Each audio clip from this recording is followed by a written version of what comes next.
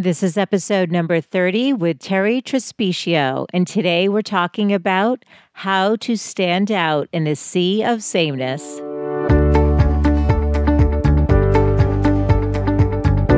Welcome to the Good Life Coach podcast. I am your host, Michelle Lamoureux. The intention of this show is to awaken you to your fullest potential. Join me each week for inspiring interviews to elevate an area of your life, as well as interviews with women entrepreneurs who are creating success on their own terms. Each episode provides actionable tips to guide you to design a life you love. Hey there, it's Michelle, and welcome back. I can't believe that we're on episode 30. I'm really excited about that. And I recently learned that most people who launch a podcast quit somewhere between episode 10 and 20. And really the reason for that, I think, is because people don't know and they underestimate how much work creating a podcast is. They don't realize how much goes into it. And you have to really, really love the process. You have to love connecting. Either if you do a solo show or interviews, you have to really love creating the content and diving deep into these topics and showing up each and every week and making it happen. And also, I think another reason is that when you're a new show, you often don't have a sponsor. Like I don't have any sponsors, so you're self-funding it. And so between the time commitment and then the financial commitment, I think some people just decide it's not worth it. And I think that's totally fine. You really need to do what makes you happy and ultimately provides value. So what I want to say is thank you. Thank you for showing up. Thank you for giving me your time. I'm so honored. And my hope is that you find value through the content that I'm creating, whether hearing the women entrepreneurs inspires you, because their stories are also unique and interesting, or the experts and influencers who come on and talk about finance or relationships or a specific topic. I hope that that somehow brings you more fulfillment, joy, information that helps you create success in your life. And so I just wanted to say thank you to all of you, and also to let you know that the show is growing. So just if you're curious, it's downloaded in over 30 countries on 6 continents. And I can tell from the numbers that it's growing. And I want to thank you for that as well. That probably means that you're forwarding it to friends. And I hope that you'll continue to do that. My hope is that the show will get to as many women as possible and help them rise, because I believe together we do rise. And that's really my mission. That's what lights me up. And that's what keeps me committed to doing the show each and every week. So anyway, on that note, let's talk about today's guest. I have on Terri Trespicio, who's a brand strategist. And so if you are a small business owner, an entrepreneur, a lawyer, a finance expert, an accountant, and you need to figure out how to stand out in a sea of sameness. In other words, you need to stand out from your competitors, the thousands of people who do what you do. That's what Terri does. That's her work. And so she tells us her story of how she worked for Martha Stewart. She was a magazine editor and radio host at Martha Stewart. She's also appeared on The Today Show, Dr. Oz, The Martha Stewart Show, Anderson Cooper Show, and her work has been featured in Oprah Magazine, Marie Claire, Business Insider, Forbes.com, and Inc.com. And in addition, Terri has a TEDx talk that has more than 4 million views, which is incredible. So we're going to get into what she did to create that talk. And in addition, Terri is a stand-up comedian, which I think is really cool. It also makes her stand out and it makes her unique. And all of her various experiences is what helps her help her clients stand out. So on that note, let's meet Terri. And as a reminder, all the show notes from today will be over at thegoodlifecoach.com/030. Let's meet Terri.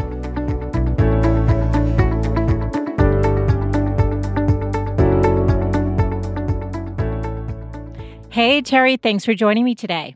Thank you for having me. So, we are going to be talking about how to stand out in a sea of sameness. When you're developing your copy, you're going to do a talk. But I love asking my guests to start with their story because it helps set the stage for who you are and what led you to do the work that you do. So, I'd love it if you could take a minute to introduce yourself. Well, I grew up in New Jersey. I went to all girls Catholic private school. From the moment I was 14, was being prepped for college. I mean, I was bred to be a student. I was good at it. It's what I knew. It was my first career, as it is for all of our first careers, but not everyone loves their first career. I did. I went on to go to Boston College, and then, you think like, oh, she's all set up for success because she had great education. But after I graduated college, I did not apply for any jobs because I somehow had this real psychological block. I was always a writer. I had been a poet and studied poetry, won awards in poetry ever since high school. And yet when it came to getting a job, I thought, no one's looking for me. And why would I bother? I'm not as important. Certainly, there's plenty of other people who are doing great work. No one needs another writer. I was obviously very depressed.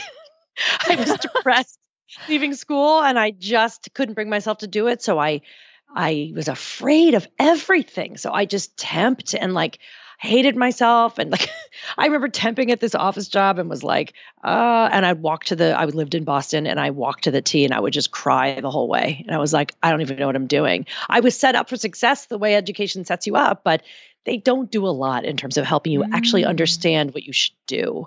And I didn't know. So I was a dancer too. I danced for fun. I danced at performances, but I was a real late bloomer. So it wasn't until my mother, as I talk about in this TED Talk that has done very well, in it I say my mother was like, you need to get a job, any job. And I said, but I would not. I was afraid of committing. I said, if I get a job in this place, I'll be stuck there. And she's like, you're not going to be stuck. You just leave if you want to leave. I said, no, once I get a job, I'll be on this one-way track. I'll be an assistant forever. I'll never change. And then I'll be stuck and I won't live my life. She's like, you're not living a life now. Because I would just call her at night. I would come home from the temp job and I would sit there, eat dinner in my underwear, call my mother. And when she answered the phone, I would just cry.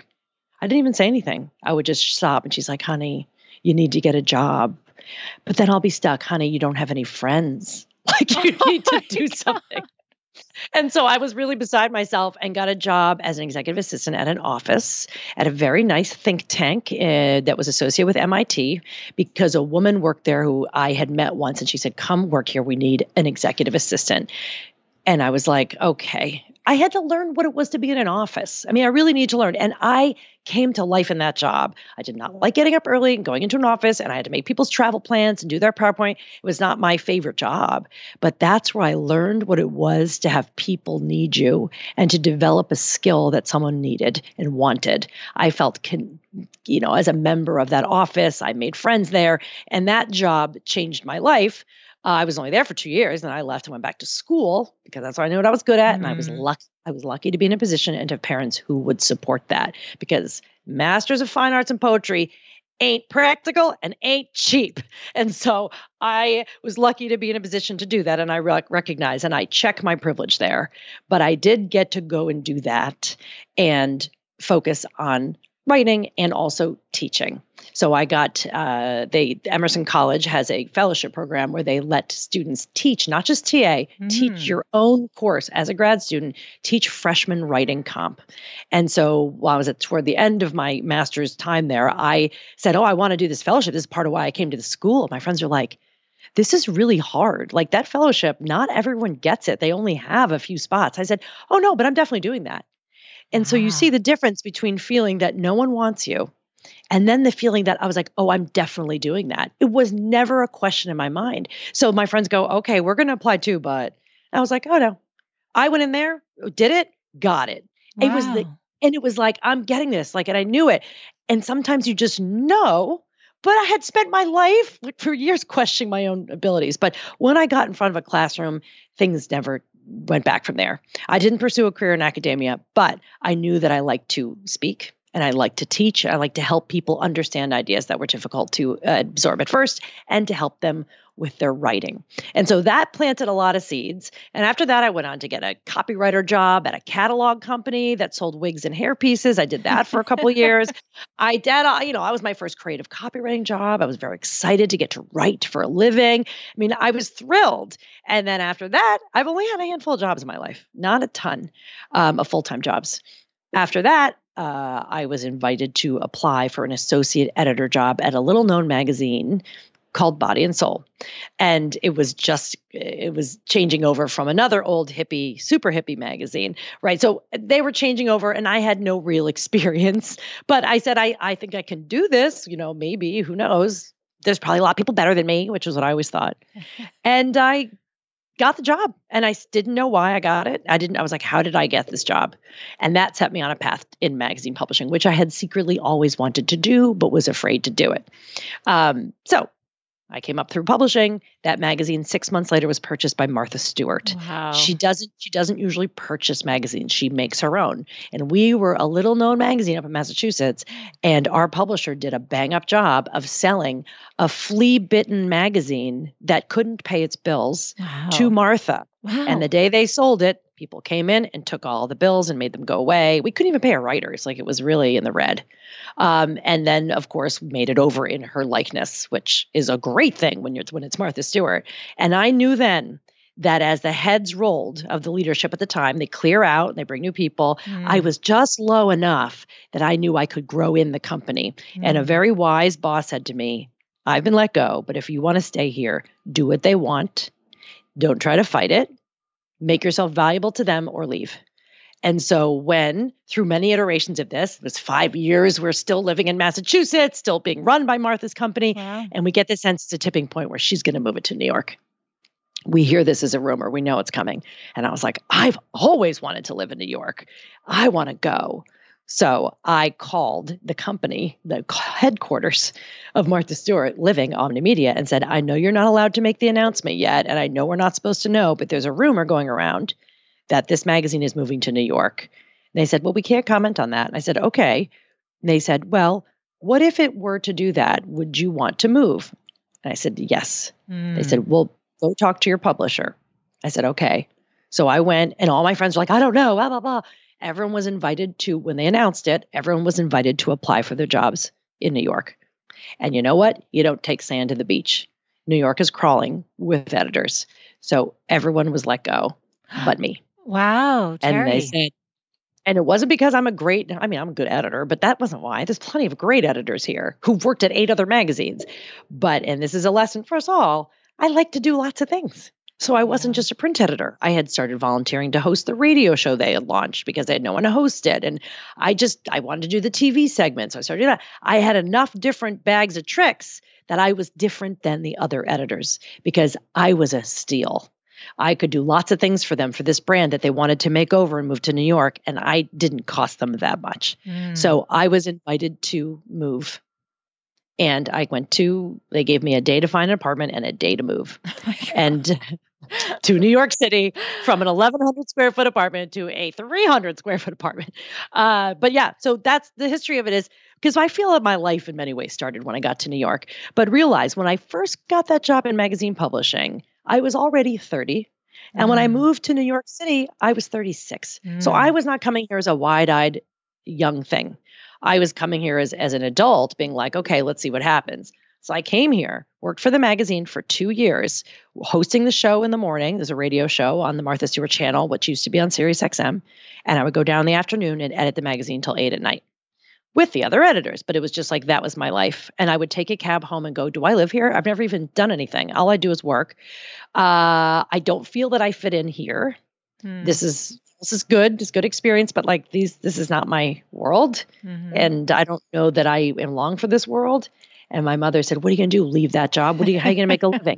And then she said, but they'd let you go as soon as look at you if they needed to. And I said, oh, I know that. And I said, and in fact, I can't believe they haven't let me go yet. And the next day they let me go. Oh my goodness. They let me go with scores of other editors who all walked out in their Dansko clogs, holding boxes and wearing buns, crying their eyes out, except I skipped and danced the whole way out because I said, I don't have to quit. I get severance. I have the permission to move on. I've been here 7 years. It is time.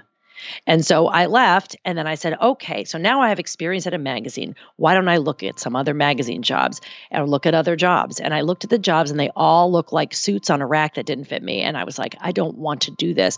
How about I just don't get a job? Would it be cool if I just stayed home and people told me what they needed and paid me for it? That was the idea. Wow. So And that's how you got started. And that's how it that's started. Put it this way, I knew that the writing was on the wall, that some stuff was going to, I said, I feel that this relationship is ending. And so I had that radio show and I would be interviewing guests, and the guests who I thought were real sharp, I would make sure I connected with them. I started putting out feelers just to know who was around. And I started reaching out to people I'd known and met at conferences and hey, just so you know, I could be looking for something. And one of those women, I called her. I said, I just got let go today. She goes, good, come to Minneapolis. Let's talk about blah, blah, blah, blah, blah. Some project we need help with. Work appears when you're ready for the work.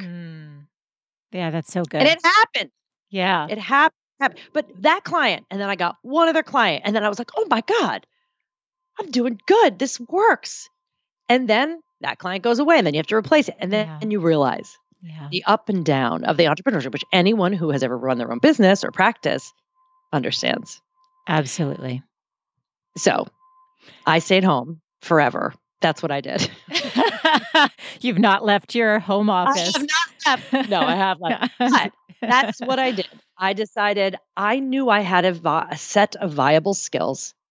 I knew I had a set of skills, and I knew people needed them, but I knew they wouldn't know they need them unless I told them. And so in the beginning, I didn't know how I was going to make money. So I said, hey, I'm like an ad hoc editor, writer, content producer. I was like, oh, and I would say to people, what's your biggest headache with content? Like, what do you need? They're like, we just wish we had I can do that. So I was like water. I just formed whatever people needed. I didn't create a brand and go, here's what I'm going to do and what I'm not going to do. I didn't know. I spent years doing lots of different projects to figure it out. And, I'll do that. Oh, I hated that. I'll do this. Oh, I like this. I've done all kinds I wrote Godiva chocolate copy for a while. I mean, like I wrote beauty copy for Birchbox. Like I did lots of one-off jobs. I like that. We have to go with what works for us personality-wise. I love a Korean dinner approach to career. I want a little bowl of this over here, spicy, sweet. I want lots of different things. So this suited me really well. And I liked it. It's not for everyone. But I think you miss out if you feel that you must narrow too much in the beginning when you're not sure what you want to do. Yeah, this is so good. And actually, I didn't know any of your stories, so it all makes sense to me now, knowing you a little bit more. And the audience will be getting to know you more. And the fact that you do stand-up comedy, you've done a TED Talk that's had almost 5 million downloads. We're going to get into all of that. But hearing your story now, it's making so much sense. So I'm also hearing at the heart of it, you're a writer.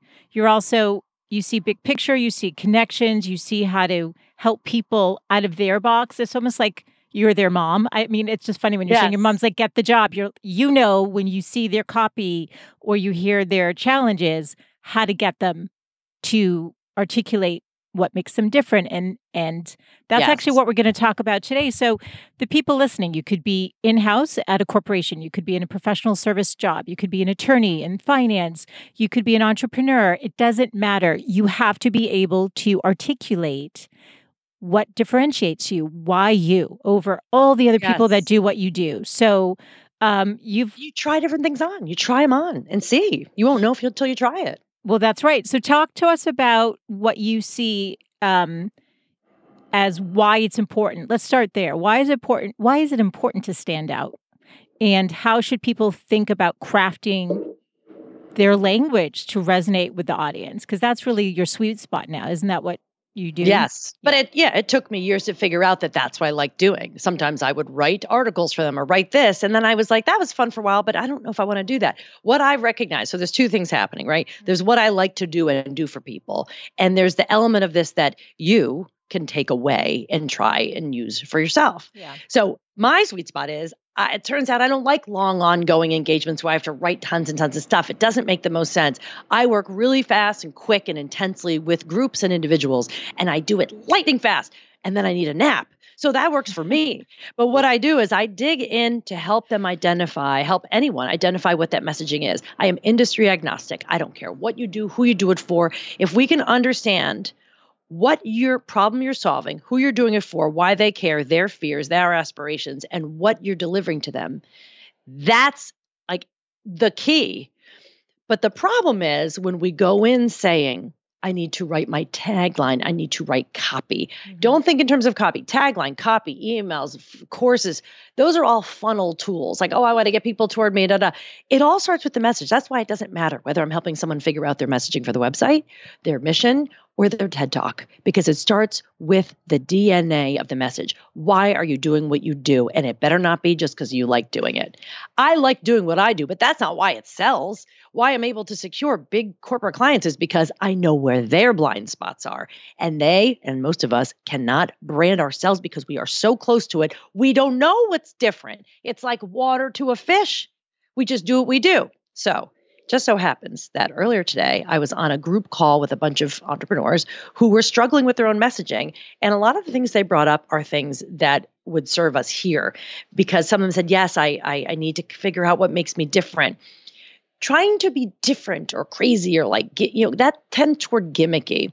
The fact is there are probably hundreds, if not thousands of people who do what you do.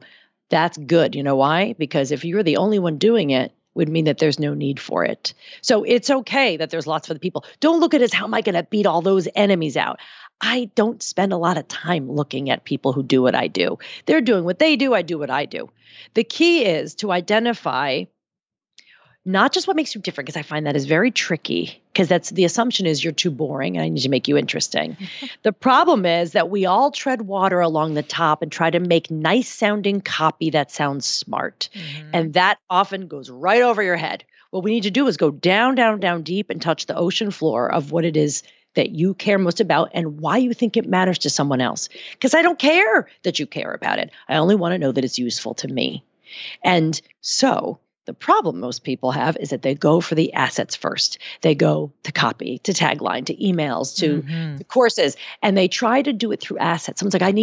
Someone literally said on the call, I need to get this graphic designer to help me with my social media presence because that'll help me. I go, no, it won't. That's going to be another asset. It's like a bunch of unruly assets that won't make any sense when you have more of them. So the key is to figure out what mission you're on. If it's out to serve you, you're dead in the water. It's got to be that you're serving someone else. So, everyone talks about Simon Sinek and people don't buy what you do, they buy why you do it. But the why can't be because you like it. My why, I tried one out. I said, okay, I do what I do because I believe most people settle for average language to express their above average work. They settle for the words everyone else uses, and then they sound like everyone else. They don't even think to go outside the box. They don't know where the box starts or ends. And so the question is, and the best way to show this is by way of example, take executive coaches, for instance. A lot of executive coaches out there. Well, my oldest friend in the world, who I've known since kindergarten, she is an executive coach, but she works with startup people. So do a lot of people. I said, well, what's the promise? So don't think copy, don't think cute taglines, don't think nice names, don't care about any of that. What is the real problem there you're solving?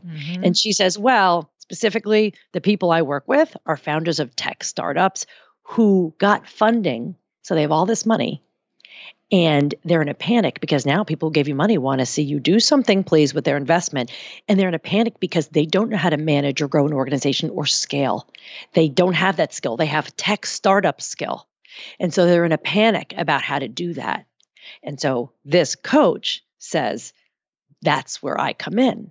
And I said, okay, so what's the problem? She thought, the problem they thought was going to be the hardest thing was going to be to get their funding. And I said, there's the thing. So the language I gave her, and she's a dear friend, her name's Ann Meal. She's fantastic. I said, put this on your website. It should say, you thought getting funding for your business would be the hardest part. You were wrong. Because a lot of these people find the money and they go, oh, crap. Now I have this money. Now I have obligations. They're more stressed out than when they didn't have the money. When they didn't have the money, they knew how to be scrappy. They knew they had big dreams. Someone gives you money and says, build a dream, please.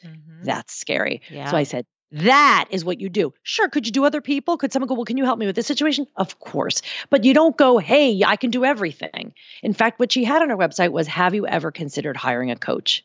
And I said, the answer is no. It's Right, no. of So course. you're not telling me to do it. Right. So That's about when you her, not tell- about them in a way. Right. Yeah. Your website, if we're going to talk about messaging and where it appears and where someone's going to see it, is your website, but it's also where you present yourself on stage and emails and everywhere else. That website should not be a mirror in which you see yourself. It should be a mirror that your user can see herself in. So it should reflect their things, not your things. But most people are very caught up in talking about what I do, what I offer, and what my services are. What I do, what I offer, and what my services are is not a brand. That's your business. That's your job. A brand is, I know what you need, and I can uniquely offer that. For instance, what I do, a lot of people do. There's a lot of brand strategists out there, and I don't even use that word. I keep changing it. Brand advisor, branding creative. I don't care about the title that much. I really don't. I use brand advisor because I saw some chick use it at a conference. I go, that's cool. I'm going to use that. I fully ripped it off. But she does her things her way. I do it my way. I don't even remember. But my point is this. I do it how I do it. I'm not supposed to work with everyone. And I can't emphasize this enough, that your brand is not to open up bigger doors to let everyone in so you can have all the business. You'll never have all the business. You don't want all the business. I want to work with like 10 people this year. But that's it. That's cool. I will, over the course of my lifetime, work with maybe a couple hundred people. That is all I need to live. I could share with a lot more people, but I can't help 5 million people, though 5 million people can watch the TEDx talk. Great. I can't help 5 million. So the more specific your language can be, the more unique, and the more, if you want to draw people in with a strong magnet, that better push the wrong people away.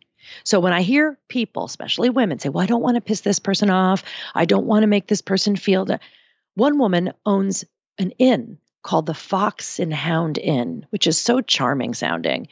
I don't want to get people mad who are animal rights activists. I said, are animal rights activists lining up at the door to stay at your inn? If not, guess who I don't care about? Animal rights activists. You got to go where the people who pay you, right? And so for me, for instance, there's 1 million people in this one city block I'm on. They're all home doing brand stuff like me. But I do one thing differently. The way I talk about it is different. The way I am, and I have the luxury of this, it is my personality. I am the brand. I don't have a huge team that does it for me. So there's that. I also have a deliverable that I have mentioned to you that I'm very proud of, which is for big corporate accounts, I go to them, do their branding. I sit with them for a day. I do it overnight, and I deliver it the next day, finished. No one does that. They take a few weeks. They interview people. They draw it out. They charge for money. I said I charge a good amount, but it's tight. And then we're both done with each other. Good day, sir. And you know what? They love it, especially in financial services, because they're like, sweet, we'll have it done overnight. Check. They don't want to do it. No, they don't. And they shouldn't. And they shouldn't. They shouldn't do it. No. They shouldn't. No. But here's another thing. People think that they need to sell their process. So they say, well, here's my brand. When you come in, I give you a donut, and then I give you a massage, and then we talk about your brand. That's process. That's your unique that's lovely. I care about that when I care about working with you, and I don't know if I care yet. So don't lead with process. That's like the dentist saying, you should come see me because I numb your tooth before I dig at it. Oh, great. That's good. I hope that you do that.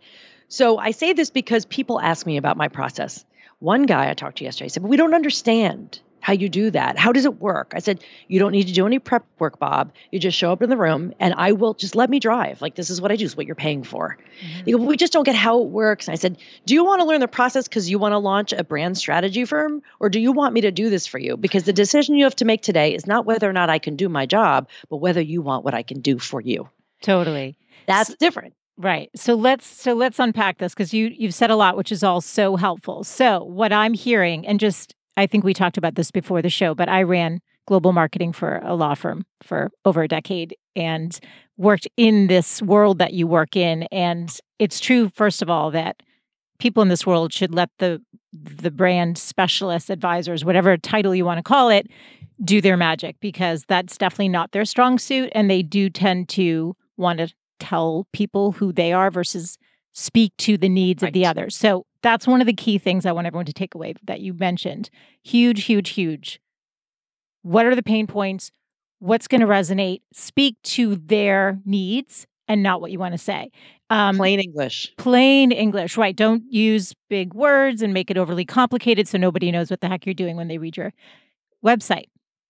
Don't worry about tagline and don't think about copy, think about messaging. That's really what I'm taking away. But Terri, I know that you have your process and people don't necessarily need to understand it, but let's say there's an entrepreneur at home or somebody in a financial institution or a small business accountant or somebody out there who's listening and they think, okay, well, this makes sense, but how do I start? I don't have the budget right now. I can't hire you. I'd love to hire somebody like you, but I need to be able to just get something up and going. So take us into how they should be thinking about beginning crafting that. How do you come up with those pain points and those questions? Should they be interviewing or thinking about what their existing clients are telling them? Yes. Okay, so let's get into that. Well, let's get into a little bit of how they would begin, because I think this is where people get really stuck when they're looking. And you know what? As a marketer, I know that doing my website was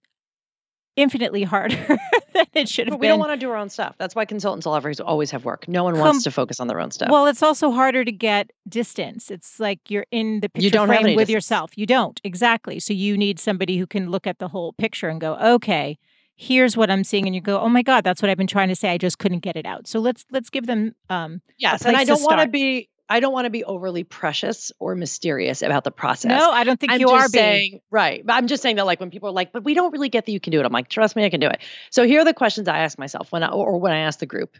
So I have a process for that. And I go, okay, let's talk about first, because I'm a writer and because I believe that even if you don't identify as a writer, the act of writing will pull things out of you that you can't think of. People, I didn't write anything because I couldn't think of anything. Start writing, you'll think of something. I'm going to tell you that if you want to do your own messaging, welcome to the world of writing. You must write. You don't go, I couldn't think of a tagline. You start writing. You open a document or you open a notebook and you write. And here's what I recommend first, because I've done this with groups. Write a scene from your life and your work that you'll never forget, because it felt like this is why you do what you do. Now, you don't just write down, I helped Louise with her thing and it felt good. You write, it was snowing out. Everything was closed, but I had this client call and it was my favorite client. And she is write about who she is, write about what you talked about, get in the scene. I remember we were both having coffee on our video conference call and I noticed she had a cat. The most random stuff. Take yourself out of marketing mind and write a scene from it. I did this with a group of buttoned up financial advisors in suits. I was like, take out your notebooks. They're like, what? And I said, I want you to write a scene of, I don't know what it is to work at this firm, and you can do this at home. I need to see through all of your eyes at once what it's like. So I'm going to give you 5 minutes. 5 minutes on the clock, go. And you must show me in the matrix. I need to be able to see, hear, taste, smell something. You can't just describe a thing. So they did it. I gave them literally 5 minutes. And then I said, why don't you start? I started with the office manager. And she says, started with this is a financial management firm. She starts talking about how she was helping to research the obituary for a client who had passed away. And they were so overwhelmed and she offered to help to create the obit. That is not the office manager of a wealth management firm's job. And she started to describe it. She's not a writer. She started she didn't start to describe it. I said, read what you wrote. That's what this project did. You read out loud what you wrote to make it real. She read out loud. She started to cry. I was like, whoa, that's not what I expected to happen here. She's like, I'm sorry, can I have the tissues? She started crying. Then someone else started crying. I was like, this is amazing. Awesome. Because we got a real thing. So I went around the room. Everyone read. Not one person talked about financial planning. And I say this to you. That gave me chills. I love this. This is like you went laser coaching right in there and got right to the heart of it. Love that. Had nothing to do. And I said, you know what's really funny? This is a wealth management firm. And not one person talked about, I felt so great that I saved them money for their retirement. They talked about people who wanted to quit their jobs and retire and how they'd help them get out. They were talking about life choices, life decisions, and how close they were with their clients. And it gave everyone the chills, because what we heard one after the other in 5 minutes of writing was that they cared about something besides what it looks like they do. That's why I say, forget what you do for a minute. So write that out. Give yourself 5 minutes to write out in full sense and read it out loud to someone who loves you and have them please not give feedback that is editing feedback. We're not editing or fixing. This is the gateless approach to, creating content, which is you just have the person mirror back what they heard that they loved about it. That's what I did for these guys. And it changed the dynamic of how I talk about work because you started with a thing I can see and touch. Write that up. And by the way, and something I'll make available to you is I curated a list of 25 questions, and you don't have to do all those questions, but I curated them specifically so that one of them will trip your wire and you'll go, that's what I want to write about. Pick one and write. Give yourself even longer if you can, 10, 12 minutes, and see what comes out. And don't let your pen stop. And don't judge your work, but see what surfaces, because what you think you offer is actually something different than what you offer. And that's where the promise is. The promise of what tagline, schmagline, it should be the line when they come to say, oh, this is who you are. Mm-hmm. You thought getting funding would be hard. The hardest thing about your business. You were wrong. Or we write obits for clients. Just kidding. That's not what their tagline is. But so that's the first step. Write it out. That's great. Then here's the next thing to write. This is a great day, like a strategy day for yourself, and write down, what if I could, or what if we could? This is not something I made up. People use this all the time, creative teams. What if we could? And then just go, what are things you could do that, what if I could do this for my clients? What if I did this? Not what if I could come up with a financial plan, but what if I could help them retire 10 years earlier? What if I could help someone look in the mirror and love what they see? What if I could? And expand on it. Be big, be bold. Think of lots of different things that you could do, or small detail things that what if I could make her love this or make him do this? When you have that list, now you have the kinds of ways you want to serve. Then I take people through what's called the idea funnel. Just give you a few short things to write down. If you're listening and you have a pen and paper handy, write down what the assumptions are that your customer or potential client has about this subject or topic. So maybe if it's you're a bookkeeper, you go, well, they think books are boring. They think books are hard. They think it's going to be expensive. Write down all the wrong-headed assumptions that someone has about what it means to engage with a service like yours, or use a company like yours, or work with you. Well, people think this about coaches. Write down all the bad things, all the things they're wrong about, but they're assumptions. Then you look at those and you go, okay, I hear you. You nod to them. You go, I hear you. I hear you doubt. I understand where you're coming from. And then you do. I mean, you have to do this, right? Think about what is the problem. Right. Yeah. What do they really? Well, not only just a counter, because then that might put you on your heels as trying to be defending against assumptions. So I don't go there. I say, what's the context for the work you do? Why does it matter now differently than it would 10 months ago, 10 years from now? Why now? Well, because this happened, because it's Christmas, or because of what's happening with women's rights, or blah, blah. It could be any kind of context, but we want to always glue your stuff to what is called the global frame. Like, why does this matter now? For the financial advisors, it's because people don't trust advisors, namely millennials, whose parents use advisors and maybe they don't. Okay, the context is they need to be saving for retirement. So there's assumptions, there's context, why now? And then there's the stakes. What happens if they don't use you or your services? What are the risks besides dying alone? That's great. Stakes are important because if it doesn't really matter, then guess what I'm not doing. So think about the bigger picture, things that are emotionally at stake or financially at stake, physically at stake, and go deep. Don't just answer them quickly. Be like, that's the answer. Go deeper. Force yourself to go deeper than that. And then the fourth one is the conflict. Where's the rub? We have context, we have assumptions, we have stakes. Where's the conflict? Because out of conflict comes the best ideas. Where do you feel, well, but they want this, but I'm this. When you go to wrestle with that conflict, wrestle with it. What do you feel conflicted about? Write it out. You won't think of it on your own. Then you'll be able to say, oh, I'm struggling with this, but then what they have to realize is this. You'll come to some breakthroughs, but you don't get it by writing marketing copy. So if you go through this process, you will come out, if you really give it time and write out your stuff and really think about it, you're going to get your wheels turning and you'll have a better way to frame what it is you do for people. Because the last step of that is the discovery and application. Great. What do I do about this thing you just brought up? Awesome. How do I say it in plain English, not marketing terms? And then when you say it the way, and I kind of give you one quick example. Please, I love it. Yeah. Financial advisor came up to me. He was like sniffing around me at a conference and he was like, suspicious of me. Like, do you really know what you're doing? So I could tell he was just always on the edge, like sneering and looking at me. And he comes over and he goes, all right, ask me what I do. I said, okay, Bob. I just use Bob for everybody. Of course, yeah. Bob, what do you do? And he goes, I help people balance the moving parts of their financial lives. And I said, okay. He goes, well, I said, do you like saying that? And he said, yeah, I think it's really smart. I said, then say it. What do you want me to do? Crap on something that you like? Like, I'm not getting into these arguments with people. Like, it's not what I came up with. Why do you want me to bless what you do? So I said, if you like it, use it. He goes, well, no, let me have it. I said, Bob, I'm just going to say one thing to you. Did your ideal client wake up this morning and go, you know what I need? Coffee and someone to balance all the moving parts of my financial life. Did they wake up wanting that? Did they wake up needing that? No. I said, you are treading water with cute language. I said, it's smart sounding, but doesn't move people. I said, what are they afraid of? And he's like, they're overwhelmed and they don't want to deal with this financial stuff. And I said, okay, you're getting warmer. And he goes, okay, fine.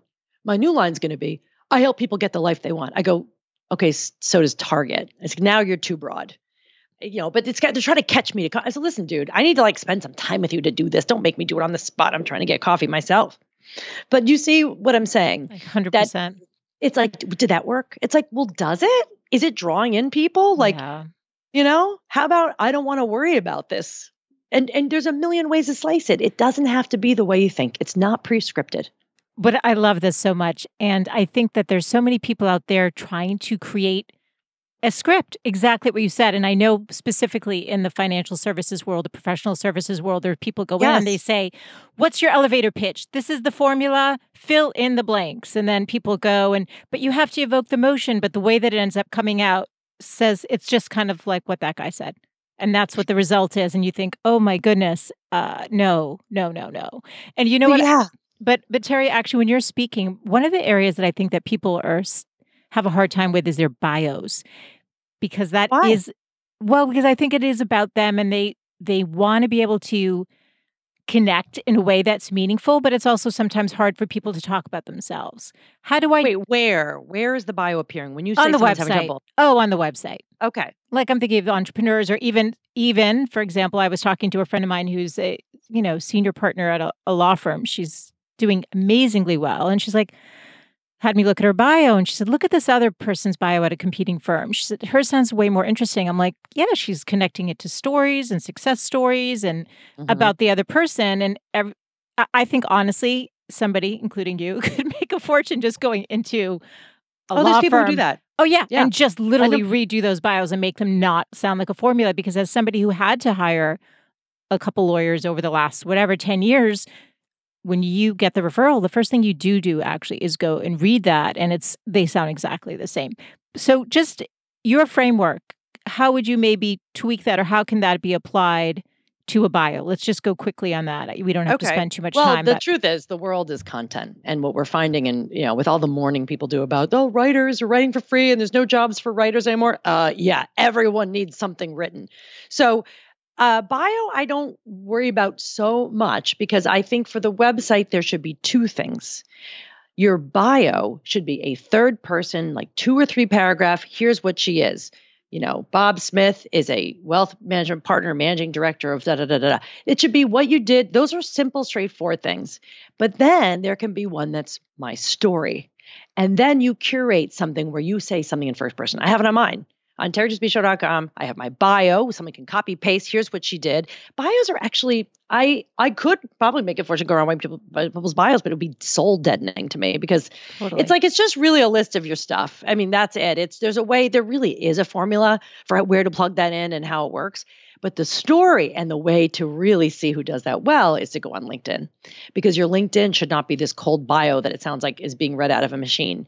Mine, look at mine. I mean, I say I've changed mine, and that's the beauty of it. You can change it. But on mine, I said something like, I was neurotic my whole life that I would bore people. So my thing has been to just make sure I'm not boring, and it has served me well in my line of work. Because Terri, one thing you are is not boring. No, well, thank you. Well, that was always my hang up. Like, oh God, I don't want to bore people. And so That would be the worst. But see, that's a neuroses and I compensated for it.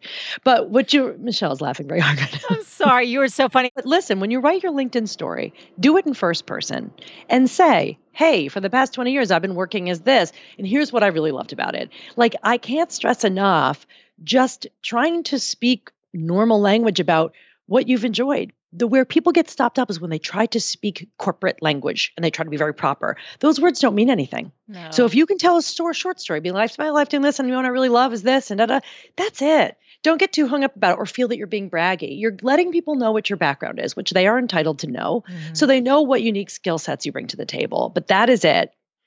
That's it. Don't get over worried about that part. Okay, I think that was great. And actually, let's transition. So we've talked about your stand-up comedy and we've referenced your TED Talk a couple times.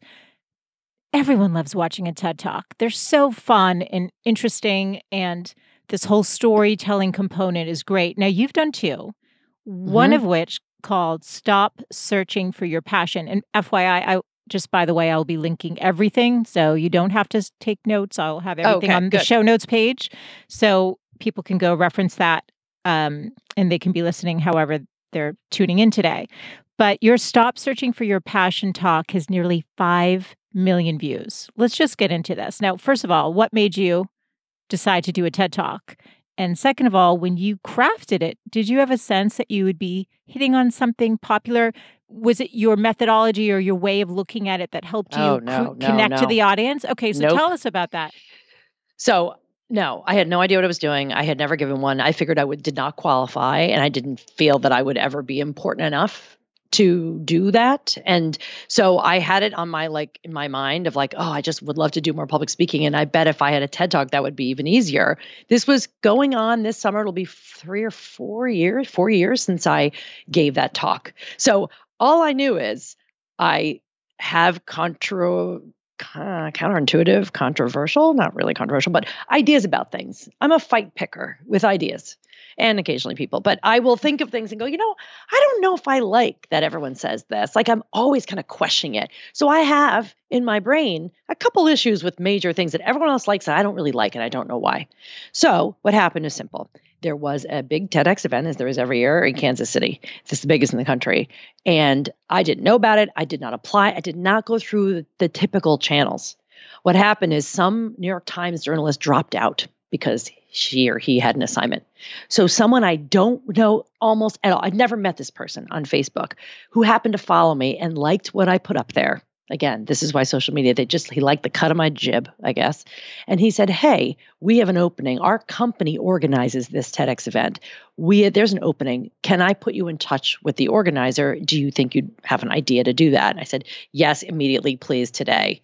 Now, I had already thought about ideas I'd want to do a TED Talk on, but I had no formula for coming up with TED Talks like I have now. I didn't have a branding process. This is all in the past few years. So I get on a call with this guy and he goes, so the question is, do you have a TED Talk in you? And I said, I think I might have a few, and he goes, well, what are some of the things? Because he saw in my LinkedIn bio that I was like a consultant type, and that actually did not work in my favor. Because they are very leery of people who go in with preaching their thing and talking about themselves. TED is pure content. And so I said, well, I have this idea that this had nothing to do with my business. It was purely an idea I had. I said, I think that two ideas get it in the way of us doing what we want. It's this idea of passion and this idea of fate. So I had pitched it as the twin problems. And he goes, that's interesting. Why is that? And he's a real intellectual. So we just talked about the ideas. He goes, yeah, I like this idea. And I said, follow your passion's really lousy advice. It doesn't do good for anyone. He's like, why don't you write up an outline of what that talk could look like and let's meet again tomorrow. And then I got back on the call with him the next day and I went, by the way, that night and wrote the opening of the talk, wrote as much of the talk as I could, just get it out there. Again, content, just get it down, show him that you did the work. And he said, this is very interesting. What about this? Why don't you revise that a little bit? And let's get on a call tomorrow. I got on a call with him every day for 5 days. Wow. As you've assessed it and figured it out. And most organizers wouldn't do that. But he really did dig in. And he was like, I like this idea. And I like that you're acting as if you already have it. And I said, what other options do I have? Should I buy a plane ticket? And he's like, yes. Now, here's a little hang up. Yeah. That most people knew they were doing that event for months. This event was in less than 6 weeks. Oh, wow. So I didn't have a talk. I had to write it. He was in there with me with it and helping me. And I didn't have that last line, which really seals the deal on that talk, until 3 days before. When I tell you pressure cooker, and that talk, I was like happy it happened and this is exciting and okay, great. And I got a couple thousand views. Good. Okay, bye. And then all of a sudden it got featured on the TEDx YouTube page, or so it got surfaced. And all of a sudden it had a quarter, then a 500,000 views. And then it crossed 1 million within the year. And now it's averaging about 1.5 million a year. Because as it gets viewed by more people. So I believe it's because I had a counter idea. It challenges thinking about things the way they're typically thought. So let me just, in short, tell you that if you climbed Mount Everest, you do not have a TED Talk unless you have something to say about climbing Mount Everest. There are so many talks now, over 100 and probably at this point 50,000 talks, TEDx talks. Mine is in the top 100. Yeah, I figured it had to be with those numbers. Because it's growing, right? Yeah. It's growing like this. You can do a TED Talk and have it on your resume, but if no one watches it, you did it, but no one saw it. And trust me, when people go look at the TED Talk, if there's only 100 views, they're like, because it's not actually hard to get one. If you go to enough organizations and pitch them and it fits them and that organizer likes it, I mean, you're only as good as that person put together, right? They're independent show leaders. The hard part's going to be, was it powerful enough and memorable enough in your messaging, which is no different than brand messaging, to warrant people's attention for more than a few minutes? 10, 12 minutes is a lifetime on the internet. And my talk is about 10 minutes. I don't think anyone needs to go longer than that. No one's watching 18-minute talks. No, I agree. So if you have an idea, great. If you want a book, check out Chris Anderson's book. He is the curator of TED. His book is The Official TED Guide to Public Speaking. No, it's called TED Talks, the official TED Guide to Public Speaking.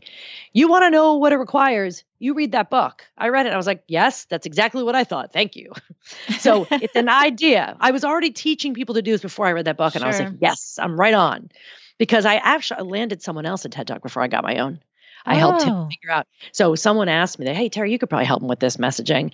He auditioned for a talk. He was a Boston architect. He wanted to do TEDx Fenway. There was a tryout show, and he had no idea what to do his talk around. We created that thing from scratch. I mean, I really will take credit for that. And then he got it. He tried out, he got the talk, and he got to present at TEDx. And then I did mine, and then I did other people's, and I've helped lots of people with theirs. It doesn't mean I can get anyone a TED Talk. I can't get anyone anything. I can only help you get to that best idea. And sometimes it's not there. But I believe if you're willing to dig deep enough, it's what do you believe about the world that you can challenge their thinking of for their own good. You go in promoting an agenda, you're done. And how can you shift my thinking on a topic so that I feel better about myself in the world? Because the reason we love TED Talks is because they make us feel smarter. They don't make us feel dumb. They make us feel smarter, and they give us a way of seeing the world differently. So it's not just a good story. That's storytelling. That's not TED. There has to be story and idea in equal force. And if you see yourself as a budding thought leader and you want to share an idea, you can't tell them when to have you. Well, I want it timed with my book. No, just do one and then write your book too. Like having that under you is a great thing. I don't even have a book out yet. And my speaking career has taken off because of that, because more people see it. Yeah, I was going to ask about that because I think people think they need the book in order to do the TED Talk. Nope, I still don't have a book. You do not need anything except an idea and a story and a way of delivering it that sounds like you, but is also relatable to a crowd and fun to watch. No one's looking at your resume. By the way, if you have a book and you go, I want a TED Talk because I have a book, be like, and who cares? I don't care about your book. Book is not a pass for anything. Yeah, no, I agree so with you. don't worry about No, this is a great message for anyone who's got that dream and wants to go for it. So where do you see the intersection of what we talked about in terms of online messaging versus presenting messaging? Messaging is messaging. There is no difference to me. It's how you execute. The platform will determine. If you have a message and you're going to put on Twitter, you only have 100 and whatever characters I don't even know what it is anymore. But you have that limited platform. You do Instagram, it should have a visual component. If you do it on stage, you better have a talk. The message has to be very clear to you about what you want to help people understand. And then the way you execute on that depends on the platform you choose. So you could have one message and take it out as an email series, do it as a course, do it as a TED Talk. The difference is that when it's now time to write your TED Talk, we got to talk about stagecraft. What are you going to start with? What's the opening scene? Blah, blah, blah. Every specific execution of the idea requires attention to that thing. A TED Talk doesn't read like an email and vice versa. So there's got to be special attention on that for sure. And it's specific to each thing. But before you do it, you don't start writing a TED Talk till you go, okay, well, what is the reason I'm doing this? No, you know what? I don't even know if I believe that because I did my TED Talk and I didn't know what the hell I was doing. And I liked that talk. And I've often thought, what a weird one-off because I do this other stuff. But now people are asking me to do a version of the talk with career advice, Yeah, with that's great. branding. And so now I'm working through it in reverse. But there's something powerful enough there that there bears seeds of it in other things that I do. You will find that, but you literally have to write your way there or dictate. You want to talk your way there and then write it down, but you've got to get it out of your head and follow these little exercises, things to get at it. I think people stop short of meaning. That's the problem. It's not that they don't have meaning. It's not that they don't have something special to say. They only walked far enough to gather the same 5 words everyone else uses. Go further. Give more time to it. Stop worrying about party invitations when you didn't even create your house yet. Your house isn't ready for a party. Make your house ready for a party before you start sending out invites. It's great. This is so good. Terri, you talked about having to be able to convey the message with conviction and be up there and connecting to the audience. Now, you do stand-up comedy. How did this even become a part of my God. I have your to tell journey? you. Yes, please tell us because I think stand-up comedy. Because people are hearing it in your voice right now. I mean, I think as you're talking, and like I said, I can see you and they will be able to see you when they watch your TED Talk, but you're very passionate and very animated. So it'll be interesting. I'm just curious how you got started.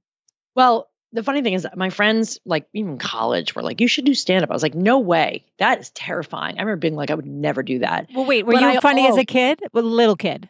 I mean, no one taught me to be funny. I mean, I didn't become funny because I did stand-up. I did stand-up because I knew I was funny. That's what I'm saying. You know what I mean? So were you funny as a little kid, though? Always. I was always the same. I'm exactly the same as I always was. Yeah. I always had a sense of humor. However, I will tell you this. You do not need to be funny to do stand-up comedy. And I believe that. You don't have to be a personality. I'm a big ham. I'm a big personality. It's true. But you don't need to be. There are funny, plenty of wonderful comics who they don't strike. You hang out with them at a party. I've hung out with comics at parties. They're bores. I dated one. He was an absolute bore off stage. So here's my point. I did stand-up comedy because I knew I loved, and I was doing a lot of public speaking, and I wanted to know what it was like to do. I stopped dancing around stand-up comedy. Just go do it. So I took a class. And I took another class and I did shows through those classes and I started doing bringer shows. And I just said, why not try it? It sharpened my writing chops and made me sharp in other ways. But I had a wonderful teacher who said, you do not need to have some kind of big talent or big personality to be a comic. You need to know how to craft a joke. If you can craft a joke and make a sharp left turn here and surprise the audience and manage their assumptions and surprise them, that's comedy. So usually the people who think they're funny, by the way, are the worst comics because they think they're just funny in a scene with their friends. They don't actually have to know how to craft a joke. So that was the skill I learned. But the week I did my very first stand-up set ever was 2 days before my TED Talk. That was the most stressful week of my life. Oh my God, you did it all in 1 week. That's when it was done happening. That last weekend of August, I had my class show, my very first time getting on stage doing stand-up. Not my first time on stage, though. I've been on stage a long time. Yeah. But getting on stage and doing stand-up. Yeah. And then 2 days later, I'd fly out and do the TED Talk. So I was like, I don't know what is more terrifying, but both things kind of changed my life because I was able to do both. For whether people say to me, oh, I want to take stand-up, take it because it makes you face some demons. It makes you write things that hold people's attention because they want laugh, laugh, laugh every 30 seconds. And you don't have to do that for a living, but it's a wonderful skill to know that you need to hold drunk people's attention. That is not easy. So I do it occasionally. I do a lot more hosting now. So I host events, speaking events. And last night I hosted a comedy event. It was a comedy fundraiser featuring top-notch best-selling authors who are also comics like Annabelle Gurwitch and Sarah Cooper and Lane Moore. Phoebe Robinson was there. It was amazing. That's amazing. I need an invite to your next one. I want an invite to the next one. I will fly back to the East Coast from the West Coast. Yes, it was so fun. And so I do it where I can. And I think that we do things because we feel we enjoy doing them and we think that it provides a service. And hosting is a kind of special service and one that I find I love to do. So I'm seeking that out. Has nothing to do with my other business. I just like doing it. But that's what this show's about, Terri. It's about seeking out what brings you joy for the sake of the joy and not necessarily having it pay your bills. following your curiosity, see where it takes you, see what lights you up, and just have fun with it, just like kids do. They follow what makes them happy. Was like making people laugh was fun, and also taking care of the other comics was fun, and making sure I felt like I was mama of the event, and that I liked that. I enjoyed it. So, yes, find your pleasure where you will, Yes. and know that you really already are special. You don't have to figure out how to be different. What you have to do is to be willing to go deep enough to articulate the real reasons why someone needs that from you. This is great. And a perfect place to sort of wrap up on the content piece. Do you have a favorite book or resource to learn more about standing out? I really am a big fan of Seth Godin. I've had the pleasure of meeting him several times. I love his books. And his most recent book, I've been spending time reading and taking my time reading it. And it's called This Is Marketing, which is weird because I never worked in marketing. And I think that what he does is more than marketing. But that book is like a bath for the soul of someone who thinks marketing means self-promotion and who goes, oh, I hate marketing, or I hate that part of it. Read his book. It is fantastic. It'll make you go, yes, that's what I want to do. It really helps helps you connect mission. That's one. And another one, if you want to really get your creative vibes going and understand how to incorporate more creativity in your life, there are two that I recommend. One, people have all read this, Austin Kleon's Steal Like an Artist. Mm-hmm. He has two other books I just bought. I just saw him read. I bought the other two books. I haven't read them yet. I'm sure they're great. But the other one I want to say that I always go back to is The Creative Habit by Twyla Tharp, of all people, an amazing world-renowned dancer choreographer who it turns out is amazingly well-read, brilliant and articulate. And that book is a must for anyone who says, I want creativity part of my life. How do I do that? That, and of course, Liz Gilbert. I liked Big Med. Enjoyed her.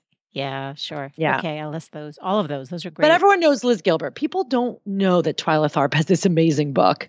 And I think it's a kind of a life changer. It was for me. Yeah, no, it's fun to let them discover new works that they wouldn't otherwise have heard about. So thank you for that. Okay, so can you please leave the women listening with your 3 best tips on how to stand out? Well, yeah. So mine would be, don't be afraid to dig deeper and give yourself the chance to really go deep into what you're doing. And don't write things to please, write to discover. Really let yourself dig into that process. If you're not willing to dig in and spend time on it, you're not going to have anything to show for what you want to do. Don't write copy. Get into your zone of genius, as they say, and really think about that. So that's one thing. 2 is choose your platforms carefully. You do not need to be on every platform. You need to figure out where you most enjoy being and speak to the people where your tribe is. Like, I was never a big Instagram person, and now I kind of am on it a lot more. I gradually just became interested in it and more invested. And if you want people to know who you are, get on Instagram and start doing videos. You don't just need pretty pictures of your cocktail. I do those too. But get your face on there and talk. The reason people hire me and invite me to speak is because there's so much evidence of what I'm like. It's not a surprise. Yeah. You spend 5 minutes looking at my Instagram. You go, I get it. I get this chick. And you'll know whether you like me or not. Are you giving people a chance to see you, and where? LinkedIn has lots of opportunities for video and content. So make use of LinkedIn if you're trying to reach people where they are. And last tip is, don't hoard your genius. If you're afraid to share it because you think someone will steal it, you don't really want to share it. So good. You think someone's going to steal it. Like, someone was like, well, don't share my website copy with those people because then they might steal it. I said, excuse me, didn't you want to have this website go live? What would stop anyone from stealing it? If you want to hide it, then go right in a corner and don't show it to anyone. But if you are afraid of people stealing things from you, then you're actually not ready to share. And maybe you give yourself some time, or you rethink why you're doing this. Because I find that hoarding, tight, close to the chest energy doesn't just hurt your brand, it hurts your business. Totally agree. This was so great. Terri, where can I direct people to learn more about you and your work? Well, I am going to give you guys that guide with the 25 questions to help you find your big idea. And what you can do is find me at territrespicio.com, which you'll see in the notes, territrespicio.com/goodlife. And that is where you'll find your gift. And once you're on the list and I send you an email to say hello, feel free to hit reply and I will say hi back. Great. Thank you so much. This has been such a pleasure. Appreciate your time today. Thank you. I hope you enjoyed today's conversation. I think it's an important one, especially if you want to stand out from all the people that do what you do, and also to figure out the language that clearly articulates who you are and why it is that you're doing what you do. So if you enjoyed this episode, please take a second to share it. And a few of you have asked how to rate and review the show.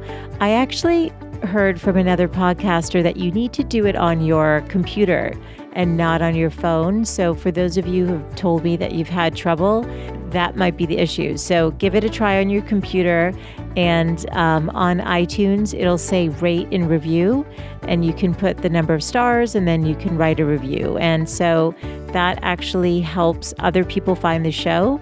And it also helps me, more importantly, understand what's resonating with you. So it would mean a lot if you would take a minute to do that. And you can always connect with me over at thegoodlifecoach.com and get on the mailing list where I share weekly inspiration. I love to write, and I just write from my heart each and every week. And I share my key takeaway from each podcast. So feel free to come join the other women in the community. Thanks again for your time, and I'll be back next Wednesday. Bye for now.